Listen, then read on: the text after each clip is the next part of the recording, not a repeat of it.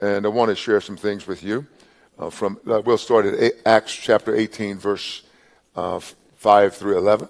And I know those who anticipated the blessing, you may take it down now. Yes, is he going to preach? Absolutamente. Yeah, yes.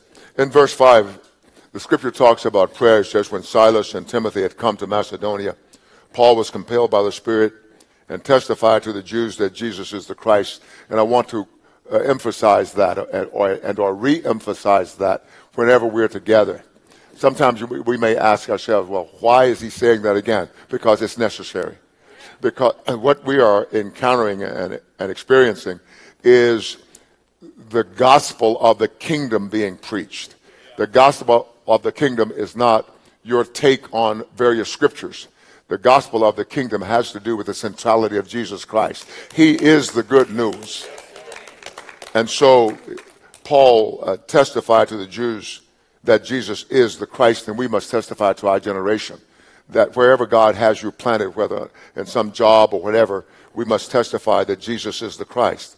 Verse 6 says, but when they opposed him and blasphemed, he shook his garments and said to them, your blood be upon your own heads. I am clean. From now on, I will go to the Gentiles. Thank God he came to the Gentiles. Yes, thank God. And so there's somebody that you need to go to. There's somebody that you've been reluctant to share the good news. You've got good news, but you've been reluctant to share that good news. I'm going to ask you to come out of your reluctant closet and share the good news, but not only with words, but by living the life that you are preaching and teaching about. It says, and he departed from there and entered the house of a certain man named Justus, one who worshiped God, whose house was next door to the synagogue. Then Crispus, the ruler of the synagogue, believed on the Lord with all his household. This is a resounding theme through the scriptures, that when you are saved, it's not like we have been taught that salvation is an individual thing. It is, but that's not the full story. It is individual and it is familial. You find reoccurring in the scriptures that when somebody got saved, they came to the Lord, their family, the household came. And I love Cornelius because Cornelius got his friends too. And so there's a place for your friends when you get saved. And so we must do that. I believe that God wants us to do that with a sense of urgency.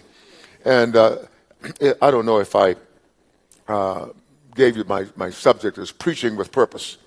And that's teaching with purpose, witnessing with purpose. And this is what we must do.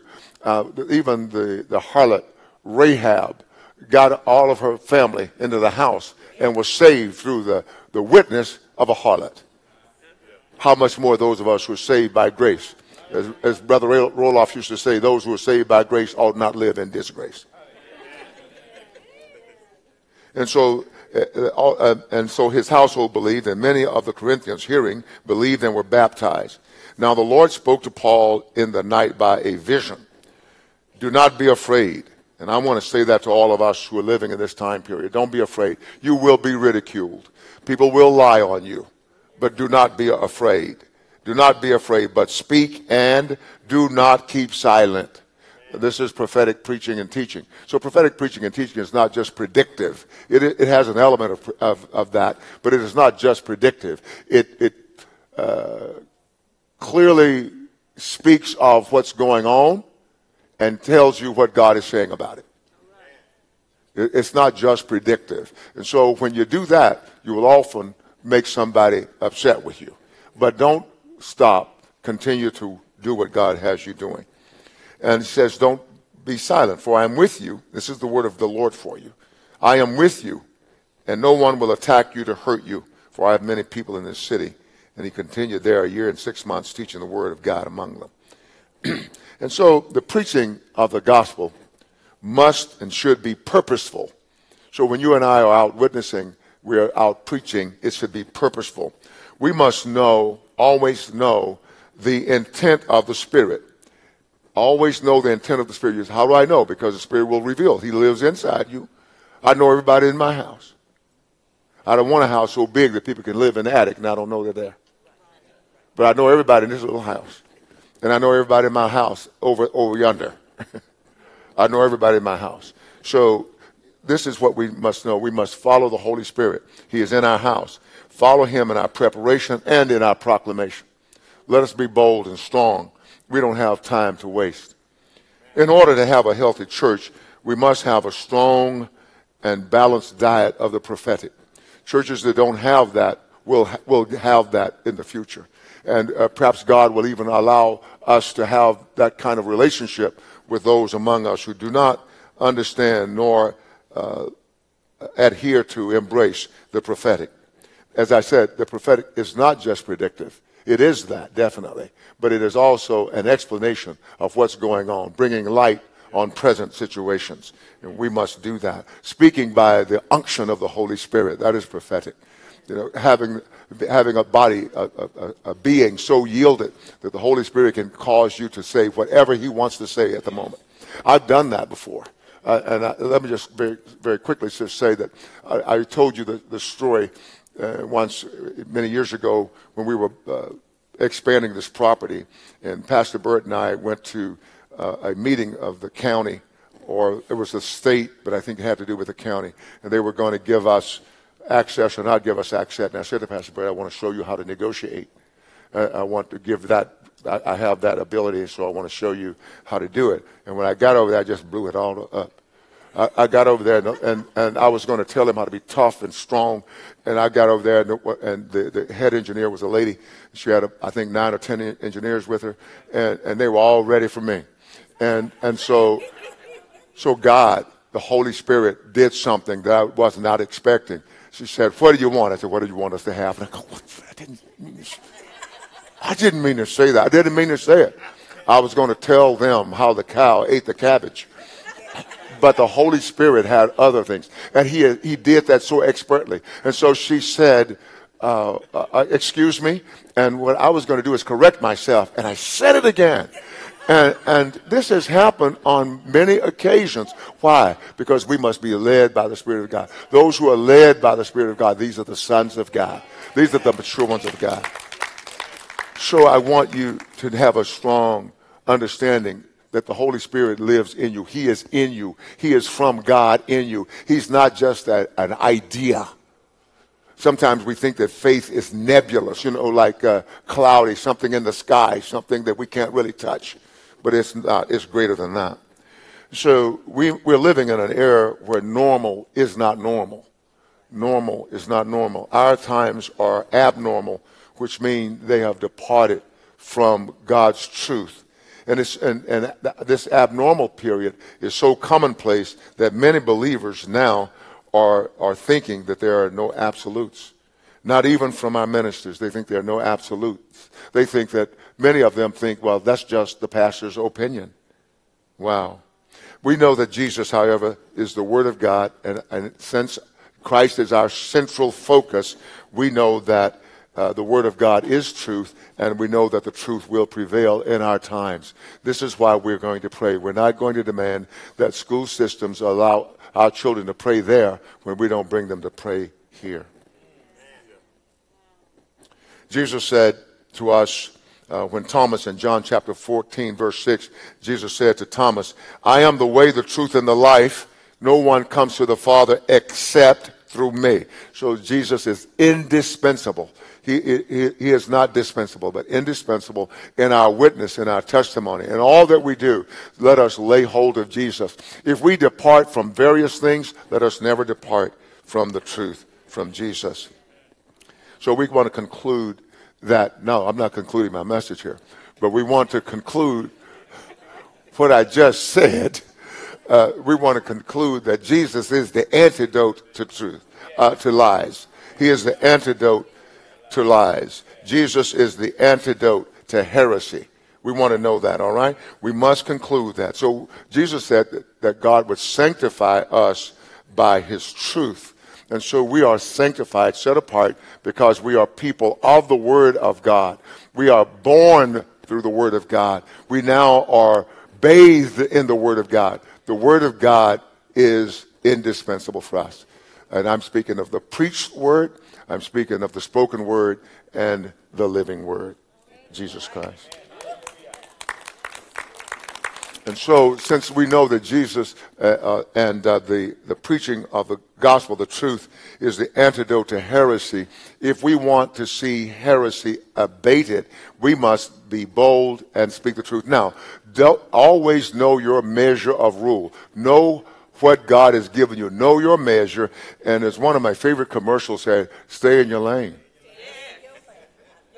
Okay, stay in your lane. Don't try to get in somebody else's lane. Don't try to go beyond. Oh, you may think you see, but sometimes when you're being developed by the Lord, you think you see things you don't see.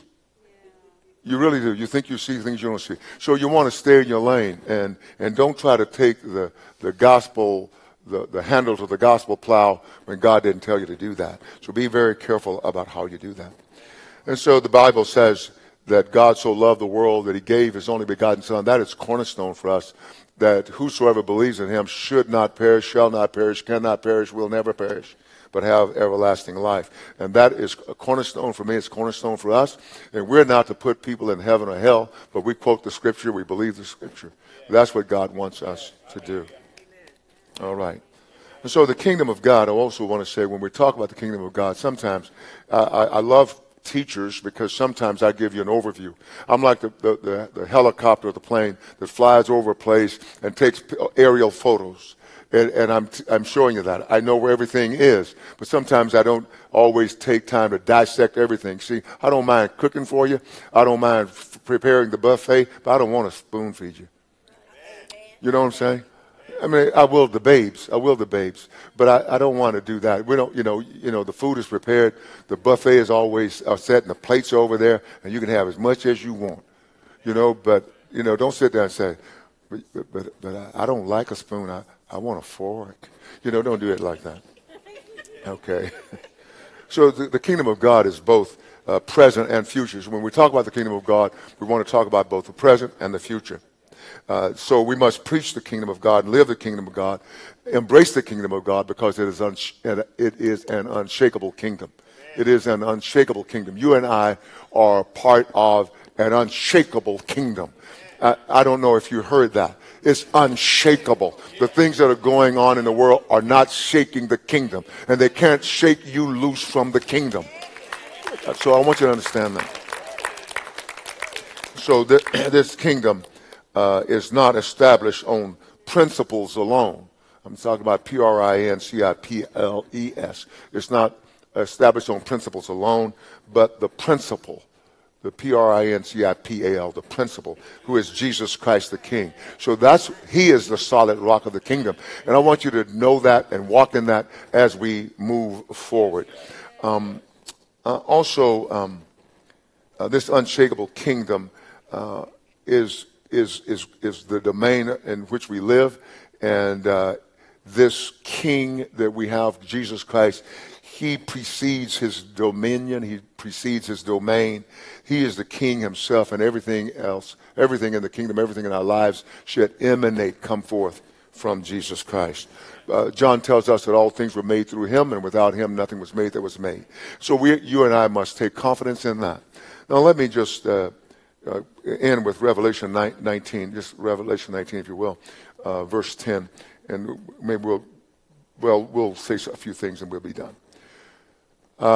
In Revelation 19, this scene was so impressive. It says, may I have it on the screen? It says, and I fell at his feet to worship him, but he said to me, see that you do not do that. I am your fellow servant and of your brethren who have the testimony of Jesus. This is what he says to John. Worship God, for the testimony of Jesus is the spirit of prophecy. And so you see that so impressive was this scene in heaven with these four great hallelujahs. Sometimes they call people like us the hallelujahs. The hallelujahs. So great with these four great hallelujahs and the announcement of the coming wedding feast that John once again fell down to worship the angels. It was so great, so magnificent, so awesome, so awe-inspiring. He fell down to worship the angel as he had done before. In 1:17. So then, however, he was worshiping Christ, which was proper. In 1:7, he was worshiping Christ, which was proper. But here the angel rebuked him, urging him to worship only God and not him. since he was a fellow servant with John. So the angel added, for the testimony of Jesus is the spirit of prophecy. So when you have people saying, thus I say, yea, I say, this and that's going to happen, and you don't have any Jesus in it, you go the other direction. You go another direction. Because the deception is great, and it's pervasive. I always want to make sure I differentiate between those two words. It's not prevalent, because what we are doing is prevalent. It's the prevailing word, but that is pervasive. And so we want to make sure that we're careful of that. So the angel said the testimony of Jesus is the spirit of prophecy. And what he means is, it's the very nature of prophecy. It's the purpose of prophecy. It's to testify of Jesus Christ and to bring glory to Jesus and Jesus alone. And so I will just stop there and just say to all of us, let us embrace this where God has us. We've come to the kingdom for such a time as this. Let's not shrink back. Let's don't be afraid. Now, lastly, the enemy is going to attack to destroy. But don't fear him. Don't fear him. Your names are written in heaven. Don't fear him. Don't fear him. He'll come with lies and all kinds of false accusations. Don't fear him. And you don't have to answer him. When somebody calls you, as it were, out of your name, you don't need to answer. I don't know if you mean by call you something other than your name. That's kind of like black speak when we say call you out of your name. But I went back there, right? But when they call you something other than your name, you don't have to. So when they say something about you that's not even true, don't even answer. All right? I'll be back in a minute.